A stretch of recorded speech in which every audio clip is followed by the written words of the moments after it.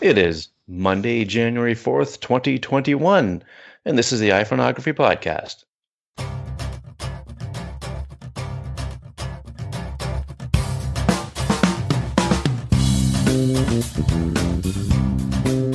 Hello, everyone. Welcome to the show. I'm joined, as always, with my trusted co-host and friend, Dave Podner. How you doing, Dave?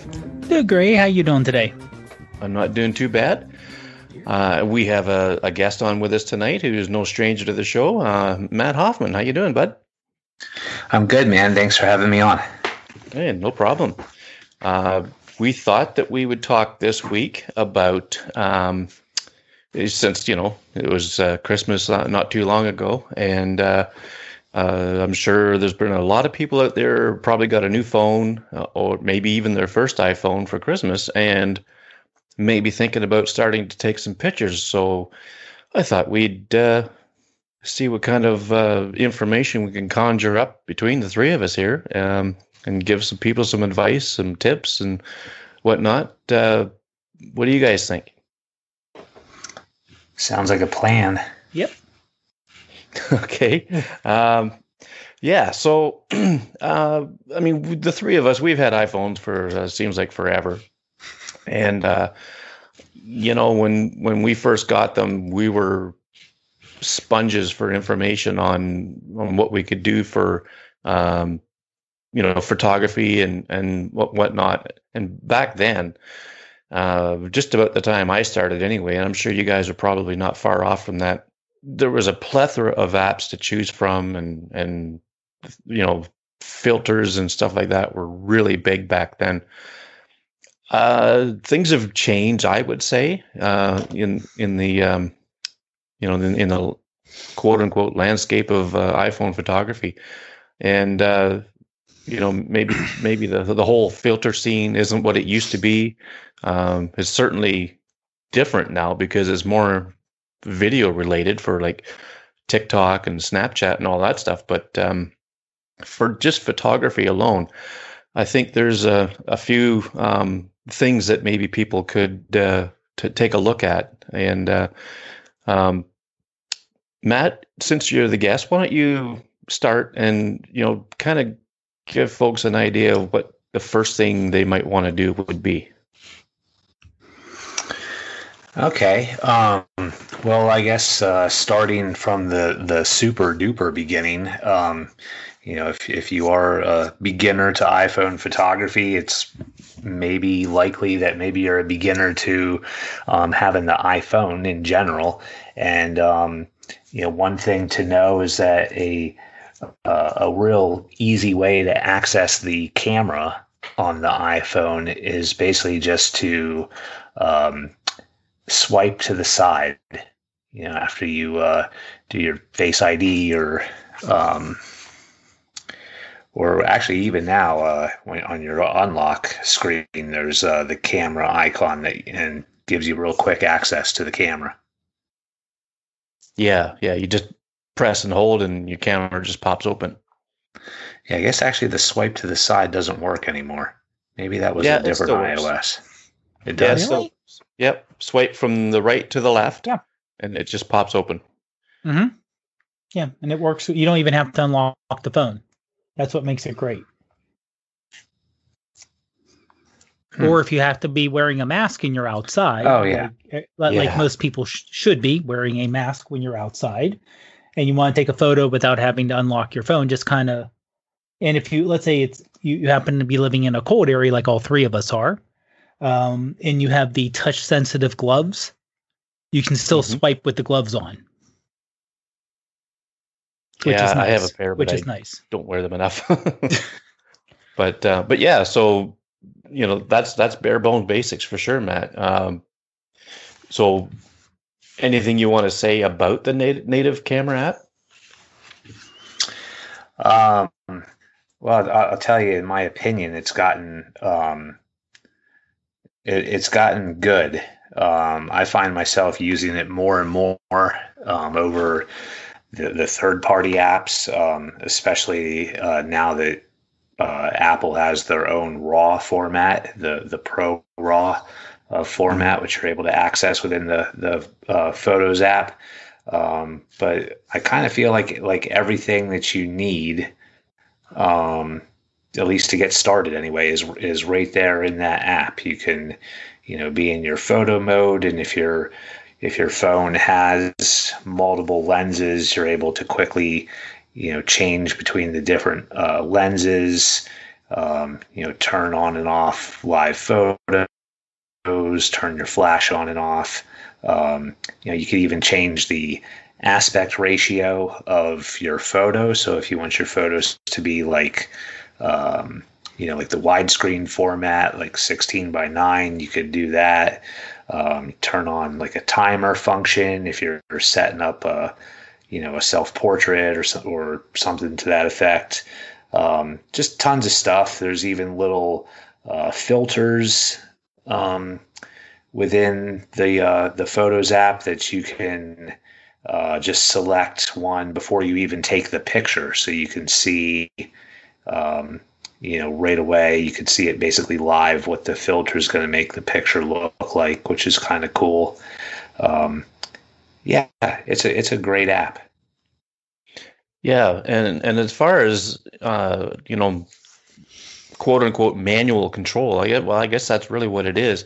There is some limited functionality there too. Maybe not as much as third-party apps, but focus lock and exposure. Focus lock and exposure lock, is by tapping and holding the screen until you'll see it pop up. I mean, you'll know what's happening.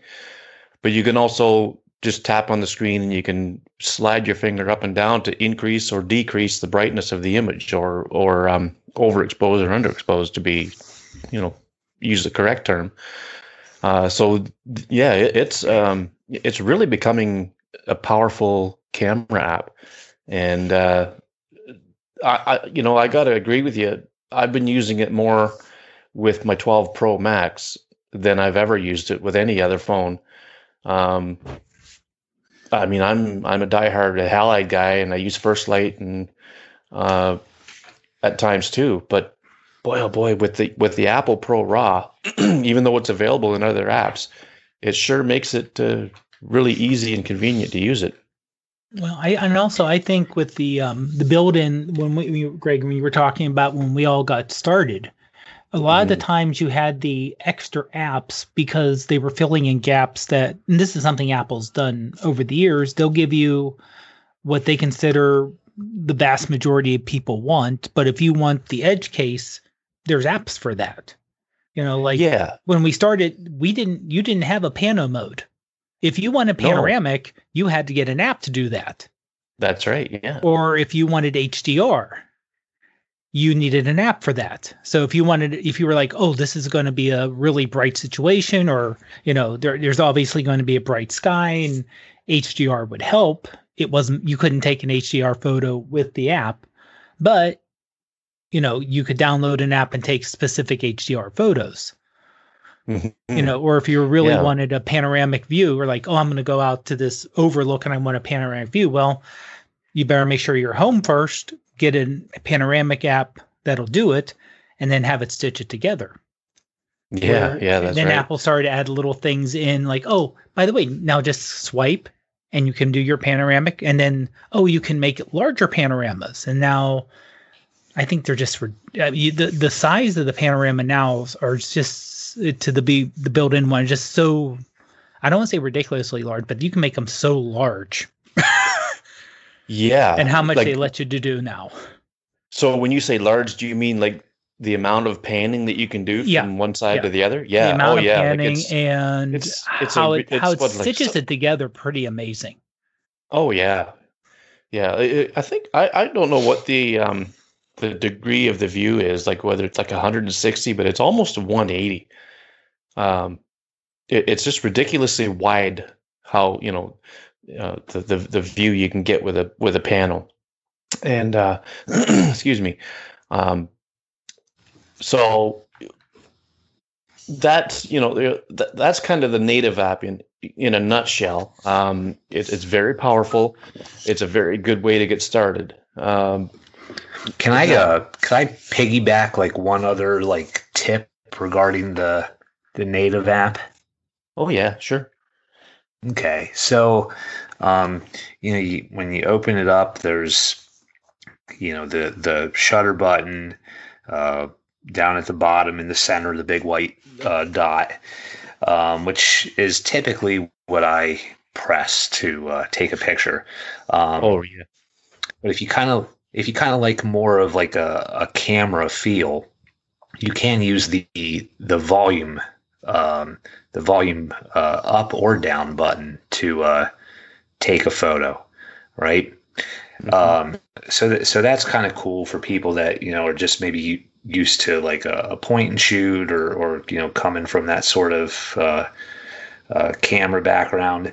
Now here's what I really want to talk about, and this is taking pictures in burst mode.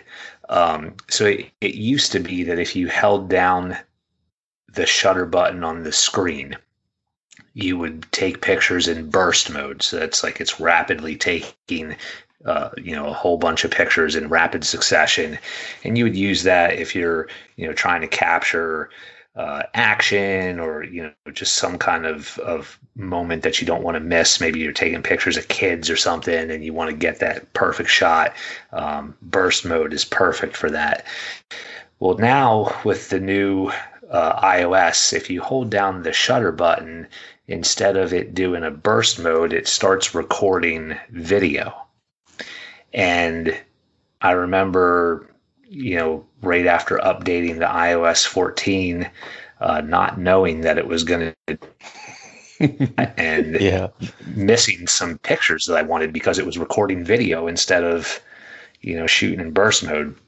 So Yeah. going back to those volume buttons, if you want to do burst mode, you hold down the volume buttons, and you can hold down. Actually, the volume up button is the burst mode, and volume down actually records video, just like the shutter button on the screen. Now, does it record the video just while you're holding it, or is that just like an on-off switch? Yes. No, Okay. just while you're holding it. Yeah. Oh, Okay. See, I didn't know that. and Yeah. that's only for the newer phones too. Yeah, I think it started in the Because 11. yeah, because my 10, if I hold down the shutter, I just tried it. With my 10, if I hold down the shutter button, it it does burst mode. Okay. So this is one thing that I will criticize Apple for, is that they're, especially with the, I think with the 11 especially, they started to change the way the built-in camera app worked, but only for the newer versions. Like Matt, when you were saying about how you can change the aspect ratio of the photo you want to take, Mm-hmm. I don't have that ability.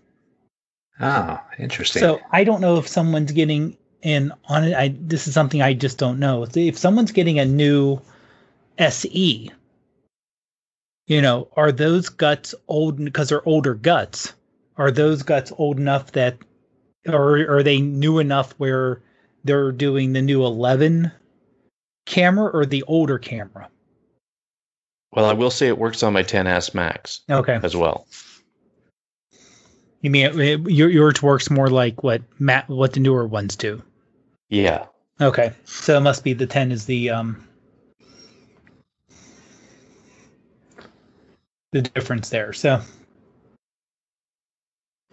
but as one thing, just like, well, that's the other thing is like, I would say if let's say you're either maybe switch over from Android, because I can't believe there's that many people who don't have a smartphone who are adults.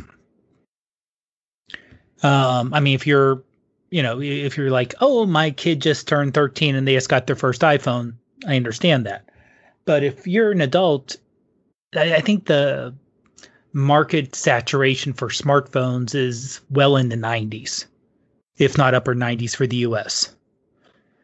And but if you're coming from Android or just, it's like the greatest thing about, I think, digital cameras in general and smartphone cameras is there's no waste. You know, if you hit a button and it looks messed up, you can just delete it. Mm-hmm. So definitely experiment. Like if you notice a feature or you're like, hey, I heard Matt say do this. I wonder if I should try it. Say, yeah, try it, please. Oh yeah. Don't yeah, hold for sure. back. Don't hold back. Let me say one more quick thing, and then I'll shut up for a while. That is about the native app, and I think it's something that's not immediately obvious. So I noticed when I got my new phone and fired up, everything up, by default, the native camera was set up to where at the top and bottom, so basically like outside of the frame of the photo, those what used to be black bars, like where you would select if you're doing like photo or video and where your shutter button is and stuff, those were translucent. And that actually really screwed me up at first because I assumed that the entire screen, because I could see stuff on the entire screen, even though the menu portions were over the top and the bottom, I thought that was the picture. And so I was framing shots to fill the entire screen, and then in reality I was only capturing the center, 2/3 of the frame. So basically it's a mode that allows you to see outside the frame, and that's what it's called. And if you find it distracting, like I did, you can go into the settings app and go into camera, and you gotta you don't really have to scroll down to find it, but it's called view outside the frame, and you could toggle that off. And when you go back to your camera app, the top and bottom sections will be black, like I think they should be, and it will not be confusing anymore about what you're actually taking a picture of. Yeah, that's no good. And I just turned it off because that was driving me crazy too.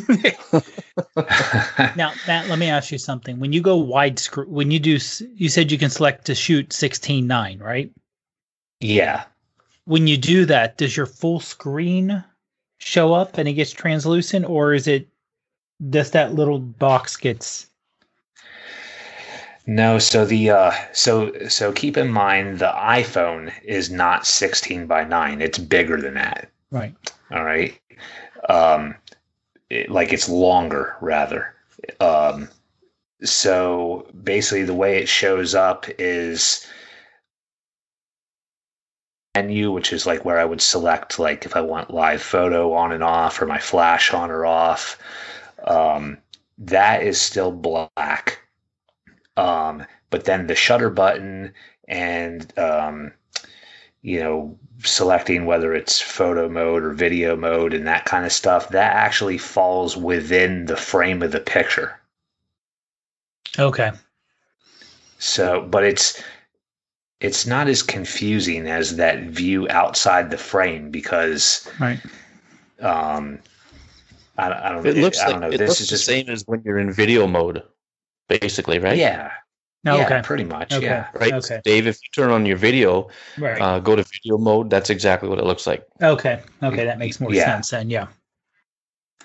Yep. Yeah. So it's anyway. I just remember getting my phone and almost immediately I went on a business trip overnight to Cincinnati and went to go take pictures of the city skyline. And it was set up with that view outside the frame, and I shot like all these pictures, but I had them cropped so that it filled the whole screen. And I thought that was what I was taking pictures of. And then it was like crazy cold out that night, and I go back to my car and I go and I look at the photos and I'm like, wait, what the heck is this? This isn't what I was taking a picture of. This is only part of the picture. And then I had to go back out and reshoot everything. and I was highly annoyed because it was so cold. Yeah. Uh, yeah. Oh So, my. um, yeah. So those are some really good points, Matt. Because, and I don't think I would have thought to have mentioned them myself. And Yeah. uh, that whole issue with when you go to, you're in the camera mode and you could see that translucency in the background. That was driving me crazy, but I just never took the time to go into the settings and shut that off. So, thank you for that. Yeah, no, Dave, definitely. Dave, 'Cause, yeah, that would have drove me crazy if that was a permanent feature. Yeah. yeah, I mean, especially since you can't. If that was, well, here's the actual photo you're getting. I understand you want to show it as wide as possible, but it's like, and I remember the presentation when they rolled out that feature. And the idea was, well, you're taking a picture and oops, you just don't get the timing right, but we capture more than you were shooting for, so you can just change it a little bit and reconfigure it and catch that little bit which was right outside the frame, and it sounded good, but it's confusing, which is bad, always bad. hmm Anything else to add on the native camera app, Dave, before we go on Um, to other things here? Not that I can think of. I honestly, I think one of the features that, like I said, it like with you guys, it's pretty much my default for average situations. Also because it does have the live photos, which Yeah, if you have kids or animals, live photos can be a great saver. yeah, that Just is true. and I know there are apps that do the live photos, but just the fact of if you want to take a picture quickly and someone's moving, or just you especially with dogs or cats, or I imagine it can be with kids too, but you can't exactly tell a dog or cat hold that pose right there, because the minute you talk to them, they turn their head and they either run towards you, or something changes about it. Or Yeah, live photo, yeah, you can say, okay, I got them blurry because their head was turning, but I can hit the live photo and go back just a little bit of time. And then that's everything. If you're taking live photos a lot, just don't take the photo and move the camera down.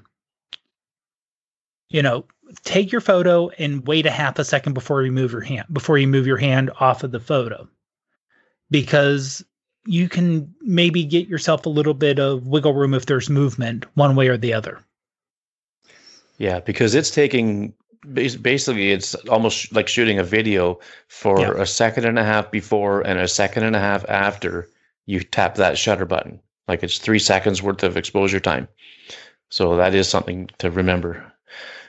So as far as capturing goes for, people who have never done this before, or, just got a new phone and are just getting started in it, um, do you think it's worth mentioning third-party camera apps, or do you think that's getting in a little too deep?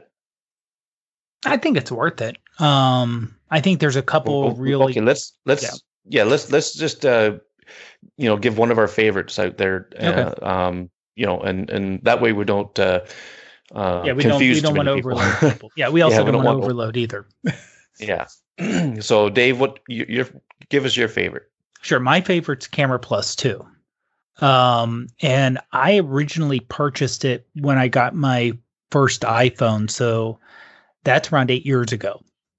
And it's also one of the reasons when I was looking at it on the App Store before when we were getting ready, and I noticed because at the time, Camera Plus, it says camera and then the plus sign. So the addition sign, then space, the number 2, because there's other ones which look very similar and have similar names. Um, it was the first one that you could purchase that if you wanted to go just a half a step, like I said, went back then the built-in camera app was a lot more limited. If you just want to do that little half a step more, it helped out. The two things I mostly use it for now, it has a stability mode. So you basically fire up the app, and down below you can hit around the shutter just a little plus to get additional options.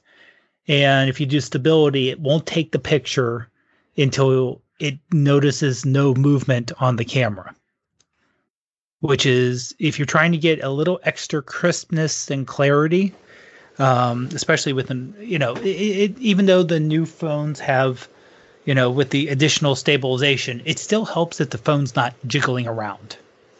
Yeah. So that actually is nice. You hit now. The only problem is you hit the shutter. You have to wait until it detects a small enough movement before it'll take the picture.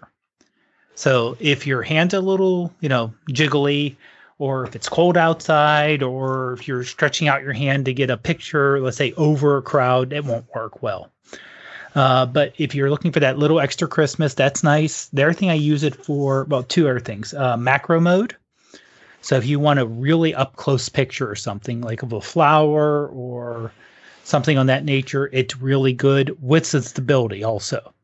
So since you're you're just inches away from what you're taking a picture on, you're zoomed in, any little movement can really mess up a photo, but having that stability with the macro is nice. And because I don't have the ability to do it, and if you have a newer phone, you probably have it, but Camera Plus 2 will let you do panoramic 16:9 photos, both vertically and horizontally.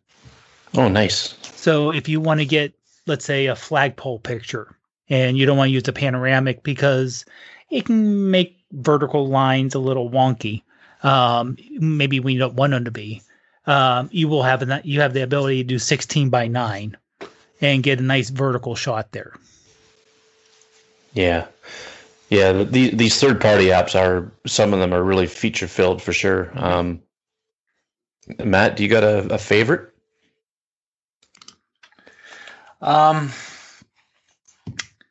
Well, so I'm not going to steal your thunder, so I'm going to pick a different.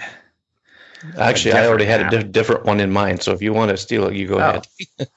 All right. So 100% I use Halide more than any other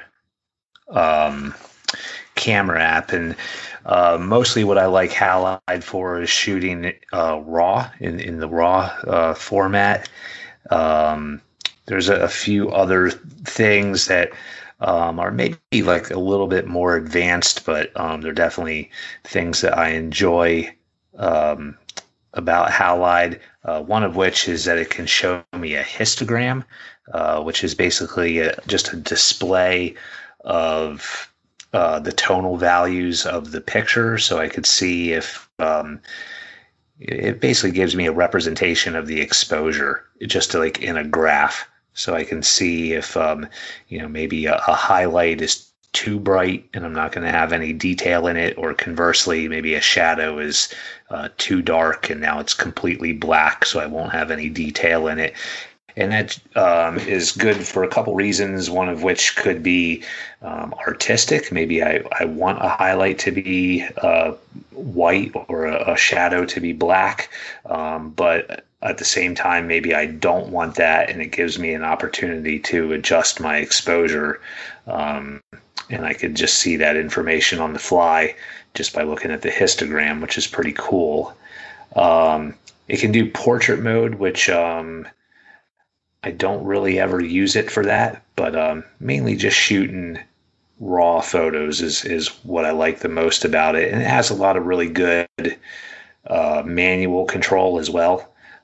So, once you kind of get comfortable with what you're doing and want to kind of have a little bit more artistic control, it gives you much better manual control over the exposure of your photos than the native camera app does, in my opinion. Yeah, and it's a really well-designed app too. I found it very intuitive to use when it first came out. It's just a good design, and it's there's no zoom in it like you can with the Apple camera app. The developers, I think their philosophy is if you want to zoom, use your feet. Walk in and walk out. Right? They don't want to overload their app with a bunch of stuff like that. And the app, to download the app, it's less than 20 megabytes, so it's a real lightweight app to put on your phone. But it is definitely one of my favorites for sure. But I will mention Halide's sister app, Spectre. Now, what that is for doing long exposure photography that you can do without a tripod. It's as simple as holding your hand still and taking the photo, and you can get anywhere from a 3 to a 9 second exposure. There's three settings: 3 seconds, 5 seconds, 9 seconds, and it has what it does is it takes advantage of the built-in stabilization of whatever technology the iPhone you have uses, and it really works well with the 12 Pro and the 12 Pro Max. Well, the Max especially, because it has that in-body sensor stabilization. It's the only iPhone that has that, but it does work really well on other iPhones, like my 10s Max. It's 2 years old. It has optical stabilization, so it kind of takes advantage of that. But what you can do with this long exposure, you could do light trails. Excuse me. Get that smooth flowing water look in a waterfall. It's a great app for beginners or people who've never tried this type of thing before. To do that, you can do it with live photos in the native camera app. You can get these looks with live photos, but Spectre gives you a little bit more control, with the length of the exposure, and you can adjust the brightness of the image up and down. It's just really, really, really well done, and it's well designed again, like Halide. I forget how much it costs in the App Store. It's not a free app, but if that's the kind of thing you want to do, it's really well worth it, and well worth the price of it. I forget what it is. I'm in Canada. Dave and Matt are in the States, so the numbers are going to be different. But I believe in Canada it was probably $5.99 or something like that. I just don't know what it was, but I should write down these prices when I buy stuff so I know what to say they were. But yeah, it's really good for that. And I'm going to throw another one in there real quick, and it's First Light, and that's made by the folks who make Filmic Pro. It's a professional grade video camera app for the iPhone. And what makes First Light so interesting is that you can give it these looks, they call it, and it looks like different film simulations, and you can do all that stuff before you even take the shot. So you can play around with these settings, and it's intuitive to use as well. But you can play around with these settings and see how the image is going to look before you take the shot. And there's even one for infrared, and it's really cool. Anything that's green in the frame turns out to be red. So Filmic First Light, and these are all going to be in the show notes, so you can always find them there. But it's a really cool app as well, and it does RAW. It can do some of the advanced stuff too, but it's really, really cool to play around with. So those are some. Mm-hmm. Oh, I was going to say the pricing real quick. Okay. Yeah. The Spectre, the long exposure app, Spectre camera, here in the U.S. in the App Store, that app is $3.99. Okay, so it's probably going to be $5.99 in Canada. Yeah, well worth it in my opinion to be able to do handheld long exposures. Yeah, for sure. I actually used that app just yesterday quite a bit. I started out using another app called Slow Shutter Cam, which is also for doing long exposures. And then after a little while, I just got kind of tired of dealing with my tripod, so I switched to Spectre and got really good results. Yeah. And then going back to Halide, I forgot that Halide went to kind of more of the subscription model. Yeah. So it is $11.99 a year But if you want to do just the one time purchase, buy it once and be done with it, it is $39.99. Right. And it's free to So try for a I week too, I realize, think. yeah, I realize that is expensive for what everyone's used to for apps, but it's a really good app. Yeah. Do you happen to have the prices on First Light and Camera Plus 2? Just while we're at it here. Let's say Camera Plus 2 this is one thing that shocked me. It's $7.99 now. So when I originally purchased it way back, it was I think $3.99 or $2.99, but they had filters for editing, and you could buy like what they call the Hollywood pack, and it would have different filters that you can do editing because you can shoot and edit in it. And the filter packs were additional in-app purchases, while they just went to a straight, buy one. We're just going to charge you once, and you get everything with the app. So it's up to $8 now. So it's a bit pricey for a secondary camera app. That is true. Yeah. Powerful in all that it can do. Yeah, and it is a one-time purchase. It's not a subscription. Yeah.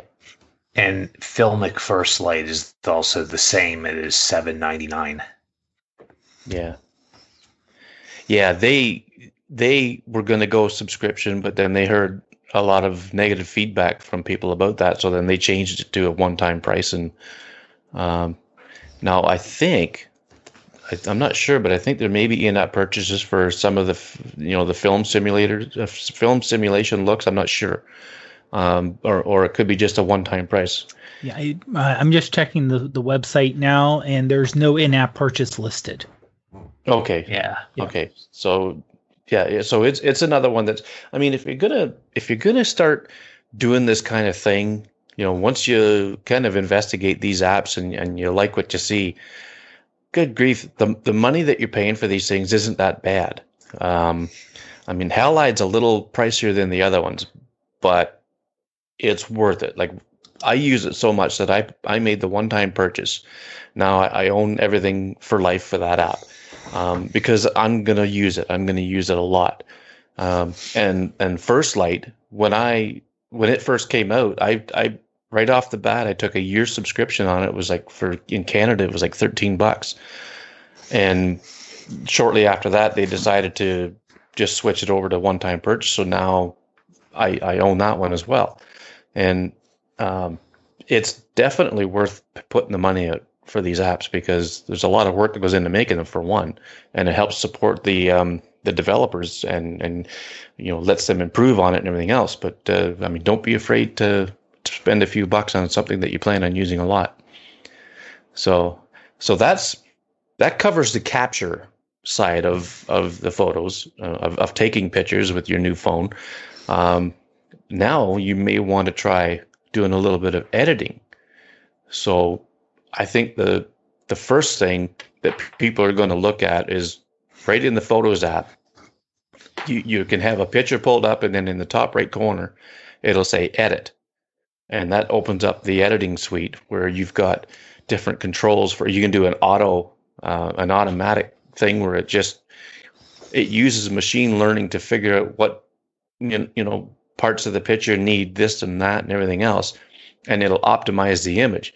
But even from there, you can start playing with the brightness, the contrast, the whites, the highlights, the shadows, a plethora of different adjustments that you can make, all right within the Photos app, and it's pretty darn good. Have you guys been using that much lately, or you kind of veer over to the third-party stuff? Yeah, I haven't really.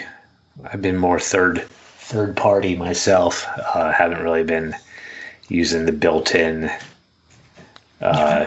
editing features. I don't really know why. I don't know. I think because a lot of times I'm editing raw photos, and typically while the built-in app does now have a lot more parameters you could adjust, there's just typically more more things I want to be able to do than what the built-in app allows.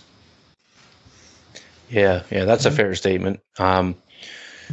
Yeah, I mean, if you have a 12 Pro and you shoot in Apple Pro RAW, you can adjust those Pro RAWs in the Photos app.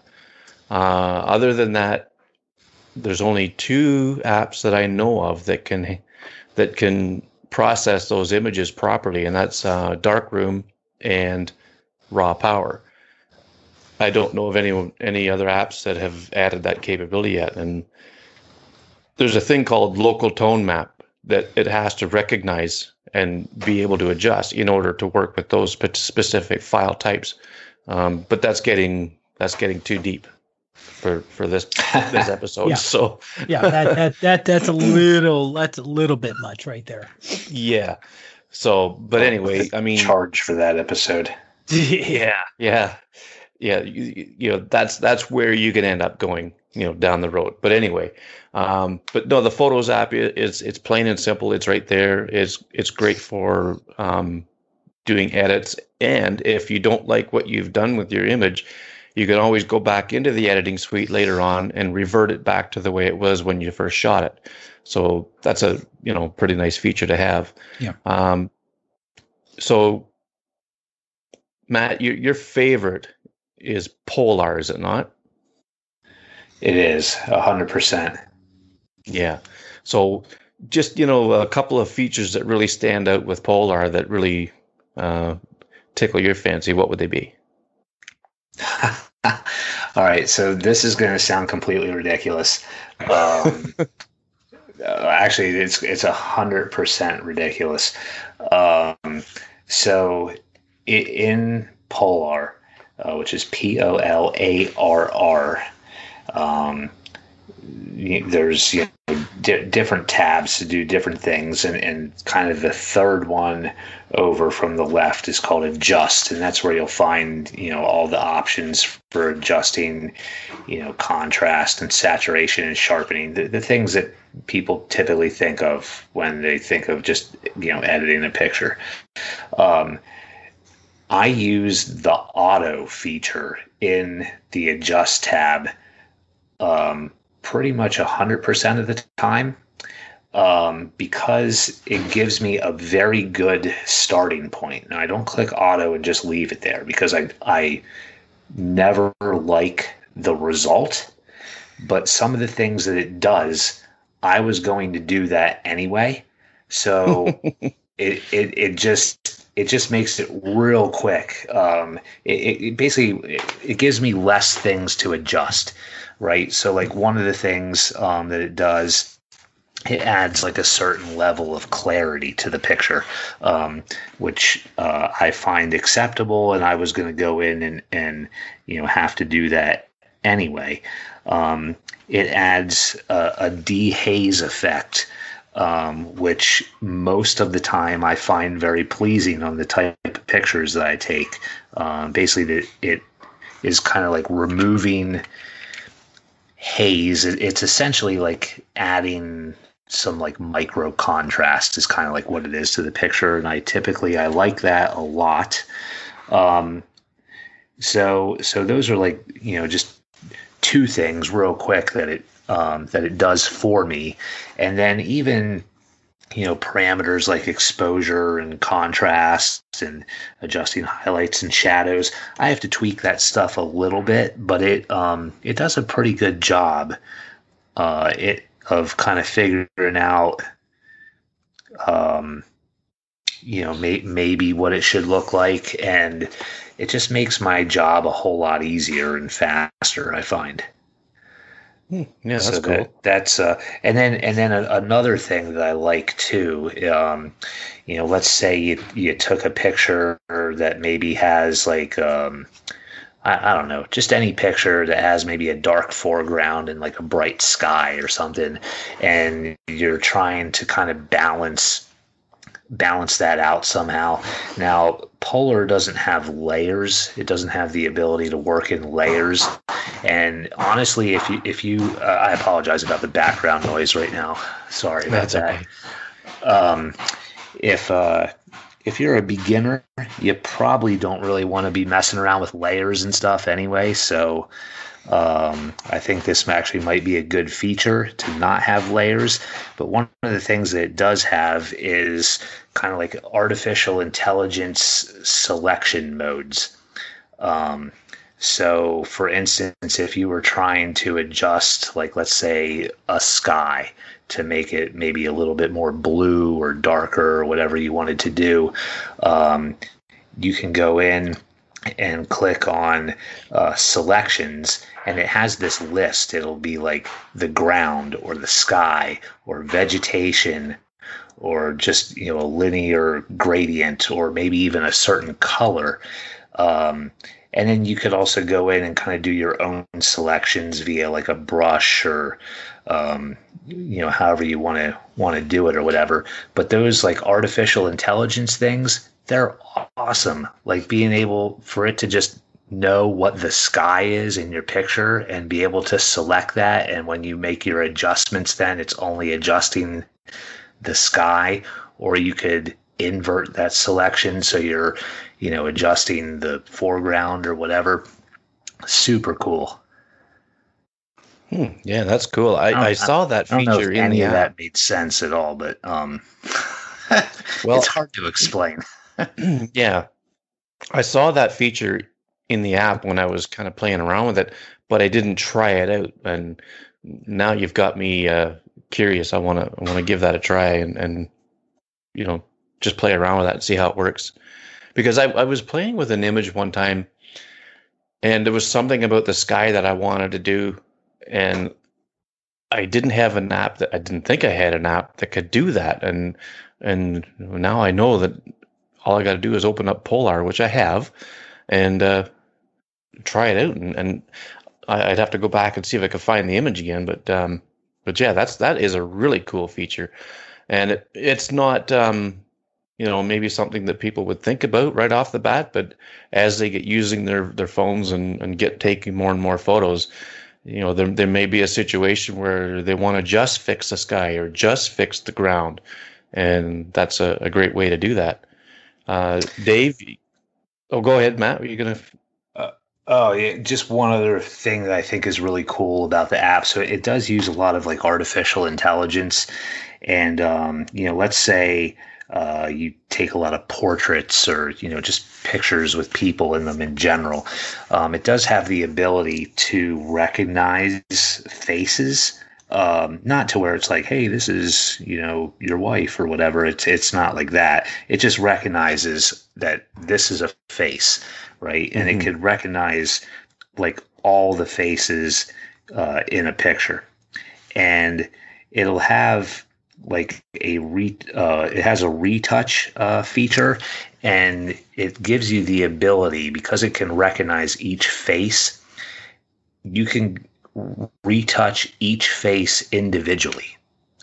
So, let's say there's two people in the picture. If one person maybe needs a little bit more like skin smoothing or something than another person, your editing is not global across the picture. You can edit literally one face at a time. Yeah, that's cool. Yeah. Yeah, another feature that I don't use Polar a whole lot. The more I talk to you about it, the more I keep thinking I should be. But yeah, it's a very powerful program. And now, is it subscription based, or is it a one-time buy? It's actually I want to say they went to a purchases. subscription. But it's a script. It work. You can use it because I use it without purchasing it. But some of the features are subscription only. Okay. And so if you want, here we go. And actually, I just opened it up. If you want the Pro, what they call Polar Pro, it's $20 a year, or you can do a monthly subscription of $4 a month. Mm-hmm. And you get a 7-day free trial. Okay. And the free trial gives you everything, right? Right. Right. Yeah. So that's the overlays with like the overlays. If you only have the free version, the overlays, you can only do brightness and contrast. You can't do additional color corrections on the overlays. Yeah. Um, Okay. or you can't do batch saves or backing up styles type thing. It's Yeah. pretty powerful though, even without the upgrade. Okay, that's good. Yeah. Yeah. Okay. Well, thanks for looking that up. It's also accessible from right inside the Photos app. So Oh, that's nice. if you select a photo, any photo in your Photos app, um, the Photos app. You know what I'm trying to say. Yeah. And click you go into the edit mode. So you click edit, and then once you're there, you click the three little dots that are probably up in the right hand corner. That'll bring Hmm. up a list of all the apps that work as basically extensions. So you can, like in my case, I've got a whole bunch actually that work as extensions, but I could select Polar, and it Yeah. opens right in Polar. So the advantage to doing this is that you're not creating a copy of the picture when you're editing it. You're basically editing that picture, but it's doing it non-destructively. So, like, if you make edits and then 5 minutes later you're like, "Why the heck did I do? Why did I crank the contrast to 100? That was stupid." You can, revert back to the original picture and start over again. Yeah. That's a nice feature. Although I Yeah. have noticed a lot of apps now, even if you're in an app like Polar, like if you click Polar, on your phone, open the app and then open a photo to edit in it, or like Snapseed or whatever, um, you can make changes to the original photo, and then it gives you a pop-up that'll say, allow this app to modify this image, and you click OK, and then you don't end up with like tons of copies of the same picture in your Photos app. Yeah. Yeah. Sometimes storage could be limited for for some folks, but so that's always a good thing. Um, Dave, you got a favorite? I'm pretty sure I know what you're going to say, but go ahead. Well, there's actually two that I use a good amount. I'm going to go with the one that actually is a little more, I don't want to say basic, but one that I use um, to correct issues, and that's Touch Retouch, which is one I Oh learned yeah. from Matt It's a from great app. when we were on. Yeah, Yeah, it is. it's $1.99, but what it can do is magic. Oh yeah. Basically, it is a straight removal app. So if you're taking a picture and there is a telephone pole in it, or um, even a wire. Let's say the telephone pole you can't see, but you can see the wires in the sky. And this is something it's iPhone, iPad, which is nice. And it is built. It does have an extension, so you don't even have to, like with Polar, like Matt was saying, you can just hit the three dots, go right into it. Now, when you go into it, it kills the live photo feature, so it can't edit Hmm. live photo. So it makes it just a flat photo, which in my mind, by the time I'm up to this point, I'm fine with the composition of the photo, so I don't really need the live feature that much. Plus, it like every other edit, it's not destructive, so you can always pull it back and go back to the original. But you get three options: object removal, repair, or line removal. And you just do that line removal. You just have to put your finger over it. It notices where the line is, and unless you're trying to take out something like a large car that's in the middle of a scene, which I did once, but it works mostly. Uh, but if you're trying to do Yeah. something major like that, it gets a little much. But if you're doing things like, oh, I noticed an object where in a shot where like I didn't want that there, but you couldn't remove the object or you couldn't do anything about it, you just put your finger over it for either object removal or correction, and it'll blend it in. It'll make it look like it was never there in the first place. And it does such a good job of it too. Like Oh, in a it lot does. of cases, like there's some Yeah. sometimes it just depends on what it has to work with within the image. But Yeah. in I a was saying, lot of cases, it's magic, but it's not that magic. yeah, yeah, It's no, still it doing a is lot of really it on its impressive. own. It's still doing a lot of it on its own, where all you have to do is basically kind of put your finger over where you're interested in having it adjusted, and like you'll do it. And like I said, a lot of times you won't even know. You can show someone the picture afterwards, and it isn't. Well, if people have seen bad photoshops, you can look at it and say, okay, that wasn't part of the original photo.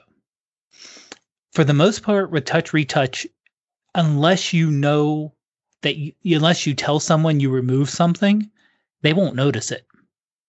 Oh yeah, yeah, that's You right. know, Yeah, so it yeah, is it's really amazing. It could save a lot of photos where it's like, oh, this would be perfect, except it had blot in it that I couldn't.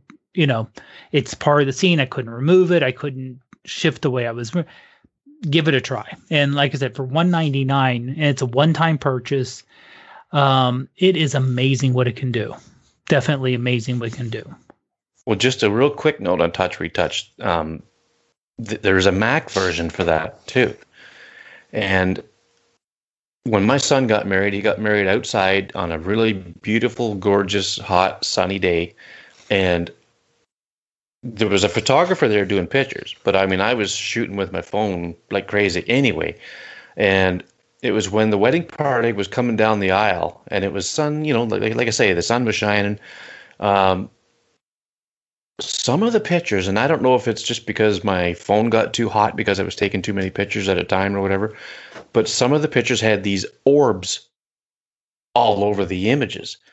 And I wanted to clean them up, and I was trying to do it on the phone. It was just getting so cumbersome. I went to the Mac App Store, bought the app, and it was so good at taking these weird circles off of people's, the dresses and the suits and all this stuff. And it really did a great job of that. It basically saved a lot of wedding pictures. I mean, these were just for my own personal, enjoyment, these pictures, but the last thing I wanted on my son's wedding pictures was to have all these circles on people, and it just cleaned them all up so well. So, worth the price to go get that one too. Like even like just the iPhone or the iPad app will probably do everything you need it to do. The Mac app is a lot more expensive, I think, but yeah, it's a great app, very well developed, and can sure work some magic when you want it to. So you have another one, Dave? Well, the other one, and this is something that's, again, this isn't so much I have a photo and I want to see what it looks like and I want it edited so it's close to what I saw, or at least what I imagine in my mind what the image would look like, which I think Touch Retouch does, is the Photoshop camera. It is Adobe, it is Photoshop, but you don't have to, it is free, you don't have to pay for it. You don't even have to have an Adobe login. So they accept either Apple login or Facebook. So all those wonderful people who are, pay so much for all the Adobe products are basically subsidizing this for basically, I can kind of say this as a entry level drug. Where Adobe says, hey, look at this free Photoshop camera and look at all the amazing things. You want the full-blown version, don't you? Don't you want this wonderful subscription down the road? But it's nice to, it basically, it's a couple things. One, it does have a built-in fix or a built-in enhancement edit where you can just click a button, and it has some other part, but honestly, the additional editing isn't anything better than what the built-in photo app can do. The auto enhance does help for if you have some dark shadows you want to bring up and make it a little more vibrant. But I also like the filters on here, because if you want to do something like, oh, I want to replace this sky with just kind of a cartoony deep space sky, and there's very little you can do on it other than, yes, that's the filter I want, and this is the intensity I want on it. So you can't say, well, oh, it looks like it's missing some of the, you know. That's Hmm. why I think it's also a good beginner for just getting creative with filters, is that there's not a lot of extra little things you can do. So you're not going to get lost in the details or trying to get overwhelmed. You basically say, that's the look I want, and it does an amazing job with masking out, let's say, the sky, or masking out this, or, oh, there's my main subject and I want to do something where you only see that with some colors and things. It'll actually do a pretty good job saying, okay, that is the main subject, that is the mask, and its mask is pretty good. And like I said, nice thing is it's free. You can do some little creative things with it and just kind of go wild with photos, and without having to invest a lot of time and effort, especially if you're a first timer or you're new to it. Yeah, and one of the things that I've seen people do is put like star trails in the sky. I believe that's one of the Yeah, options, isn't it? it Like, is. Yeah. Yeah. you can, yeah, you can make it look like a time lapse exposure or whatever, Hmm. with the streaks of stars going across, and it does a really good job of masking out just the sky and giving it that effect. So yeah, and you said it was free? Yeah, it's free, 100% Yeah. free. You don't have to have a Photoshop subscription or Adobe Hmm. Creative Cloud subscription. It's completely free. Like I say, don't even need to make an Adobe login. If you want to use a Yeah. Facebook or your Apple login, the app where the Apple gave you that option to log in using Apple Yeah. ID, you don't even Hmm. have to do any of that. Well, that's cool. Yeah. Um, my favorite for editing, if you've listened to the show before, it's no secret, it would be Lumabee. What I like about Lumabee is it's designed and it's laid out to take you through the editing process rather quickly. So when you open the image, you've got you could do there's filters that you can use in Lumabee.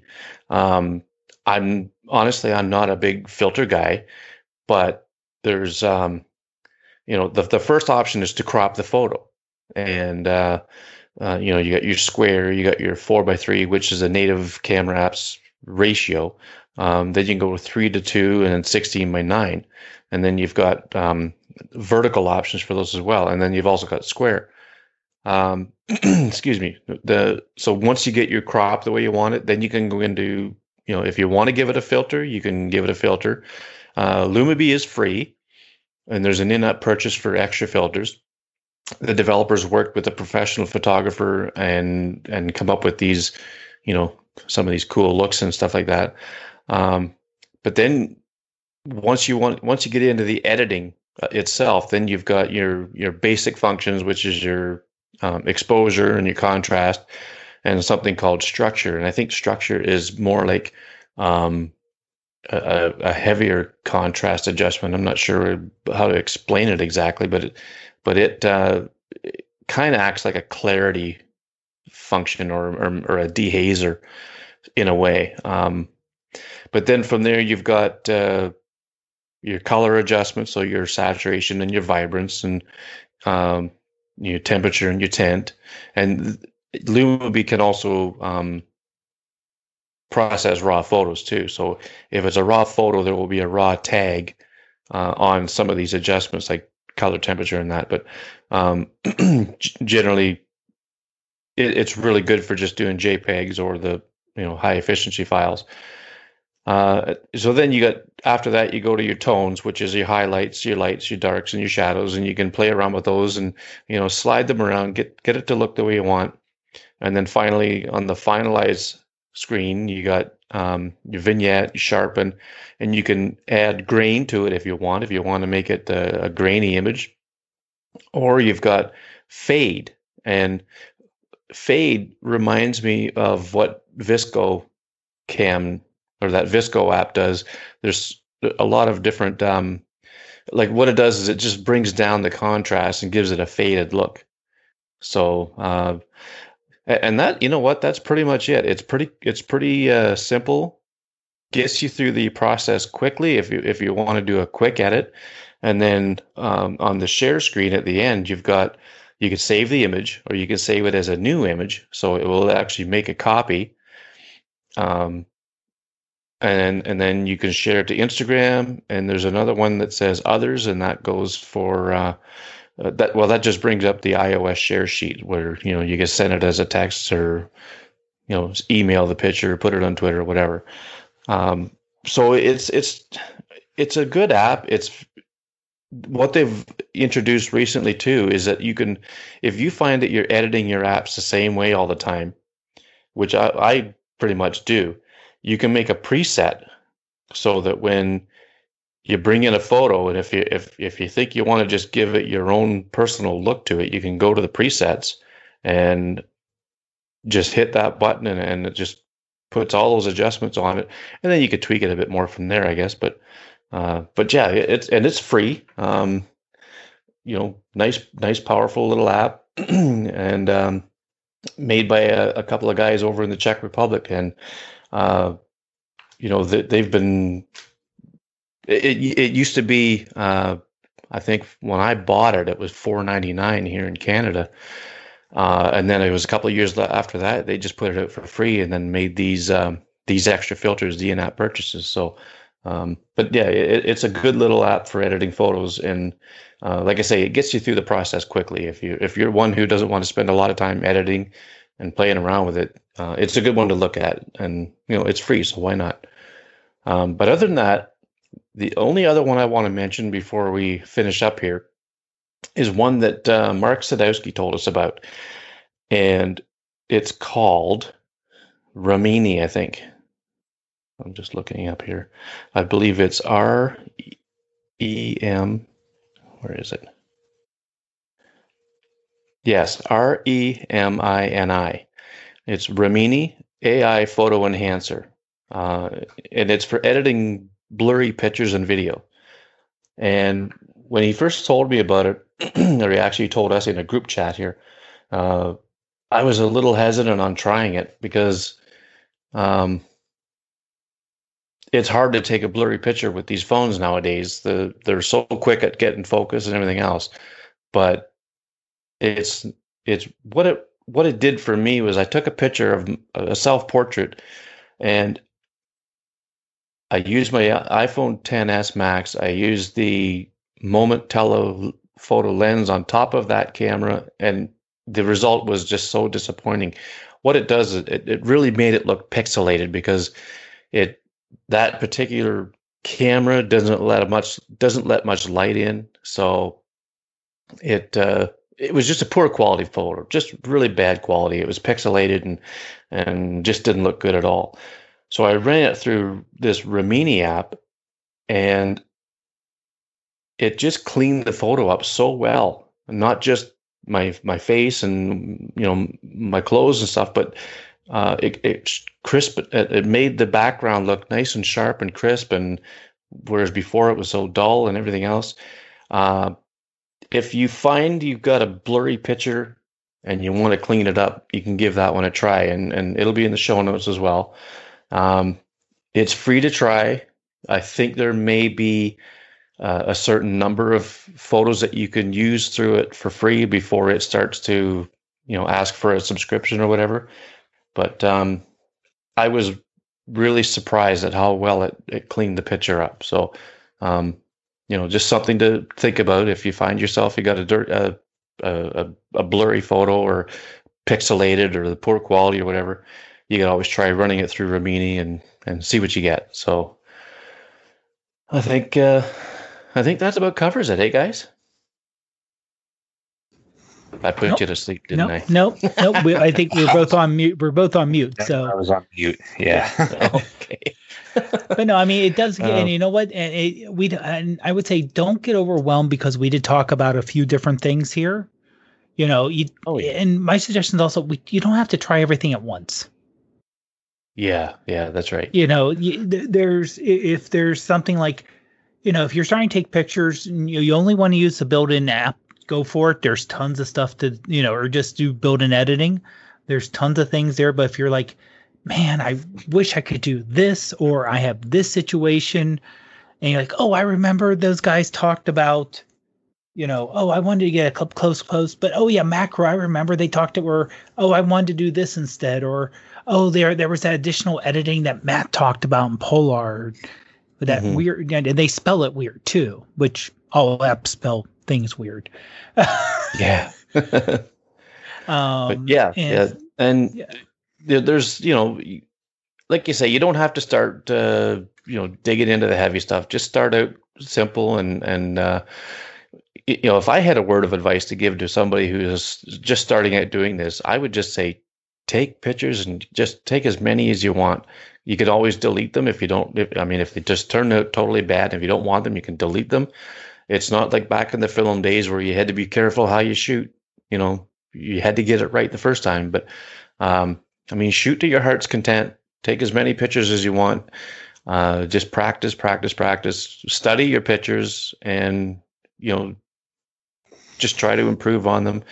And the only other thing is if you want inspiration, go to Instagram or Flickr and look at other photos, and whether they're taken with a phone or not, they'll be inspiring. And I know that's what I do to this day. I still look at other people's images and get inspired at to try that, or improve how I take a picture. So Matt, what do you have any advice to give a new photographer? Just similar to what you guys were saying. What Dave was saying earlier is, take it slow, Hmm. um, and just shoot. Like, I know for probably all of us, when we started out, taking pictures with the iPhone. I don't think any of us were really new to photography per se, but the phone was like it was just a whole new thing. And there weren't apps available at the time, but I just think as we've been going along, um, we're all kind of building our skills in terms of taking pictures and editing. We're getting ideas as we go along about how we want our pictures to look, and then figuring out, usually just through Google or YouTube or whatever, how to achieve that result. And that's kind of how you find out about some of these different apps, because there's just so many now. It's hard to even know where to begin. So I think the takeaway is really to just take pictures, and Hmm. if the result that you get right from the iPhone camera is what you're looking for, then cool, stop there. And if you're looking to do something a little bit more than that, take it slow. It's easy to get overwhelmed, but just figure out, what is it you're trying to do, and then find that app that will allow you to do.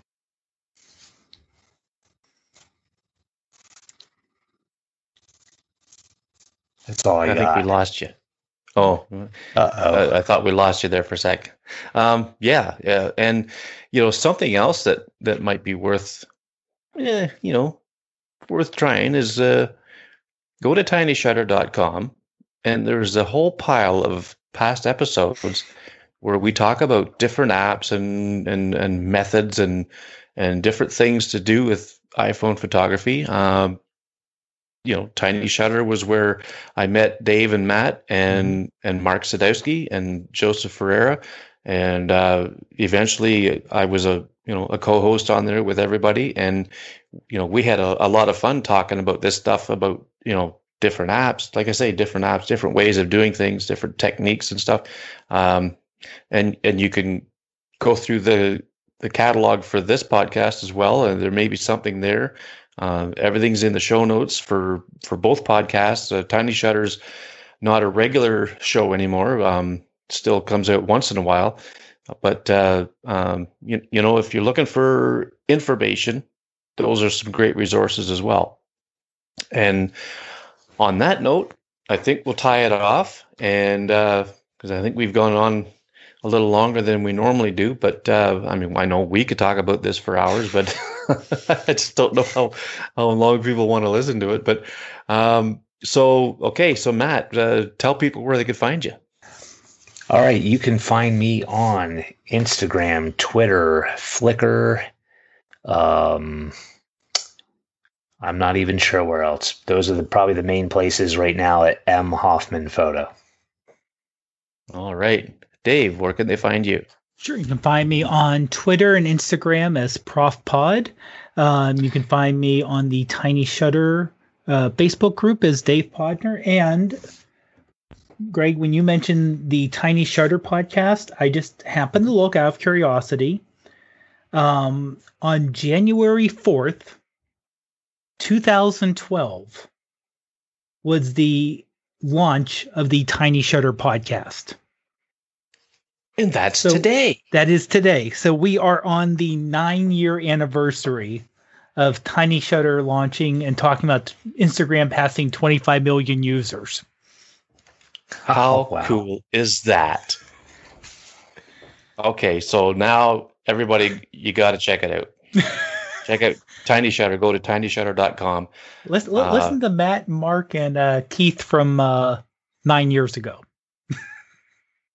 Yeah, I have yet to do that, so I think I'm going to do that. I'm gonna go listen to that one. And I don't think Matt's going to do that, but no, well, probably not. Well, that's awesome. And this podcast has been almost a year, I think. It hasn't come out regularly, but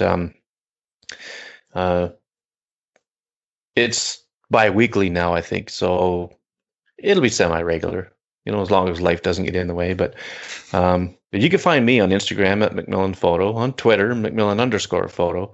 And you can find links to all my online presences at about.me/Macmillan. So that's MCMILLAN. Like I say, we do the show every couple of weeks, and as long as nothing gets in the way of it. And you can find this podcast at iphonography.ca, and it's on the Apple Podcast app, on iHeartRadio, and hopefully just about anywhere else where you can get a podcast, you'll find it. Just do a search for iPhonography Podcast, and it should come up. And you can find the Artful iPhonography community, which is basically where this podcast started from. You can find it at artfulipc.club, which is just a community of like-minded folks who create photos and artwork with their iPhones, and it's a community on the MeWe platform. It's not on Facebook or whatever. It's on a website called MeWe, and if you go to artfulipc.club, it'll take you right to that page. So we have over 50 members now, and it's a pretty good community. It's a lot of good folks on it, and it's a lot of fun, sharing what we do, and I always say, teach what you know and learn what you don't. So that's what it's all about. So on that note, thanks guys. Thanks Matt for coming on. I really appreciate it. And my pleasure. Thanks for. I was going to say thanks for having me on, and I think you and Dave are doing an awesome job with this podcast, by the way. Oh, thanks, Matt. Oh, thank you. Appreciate that.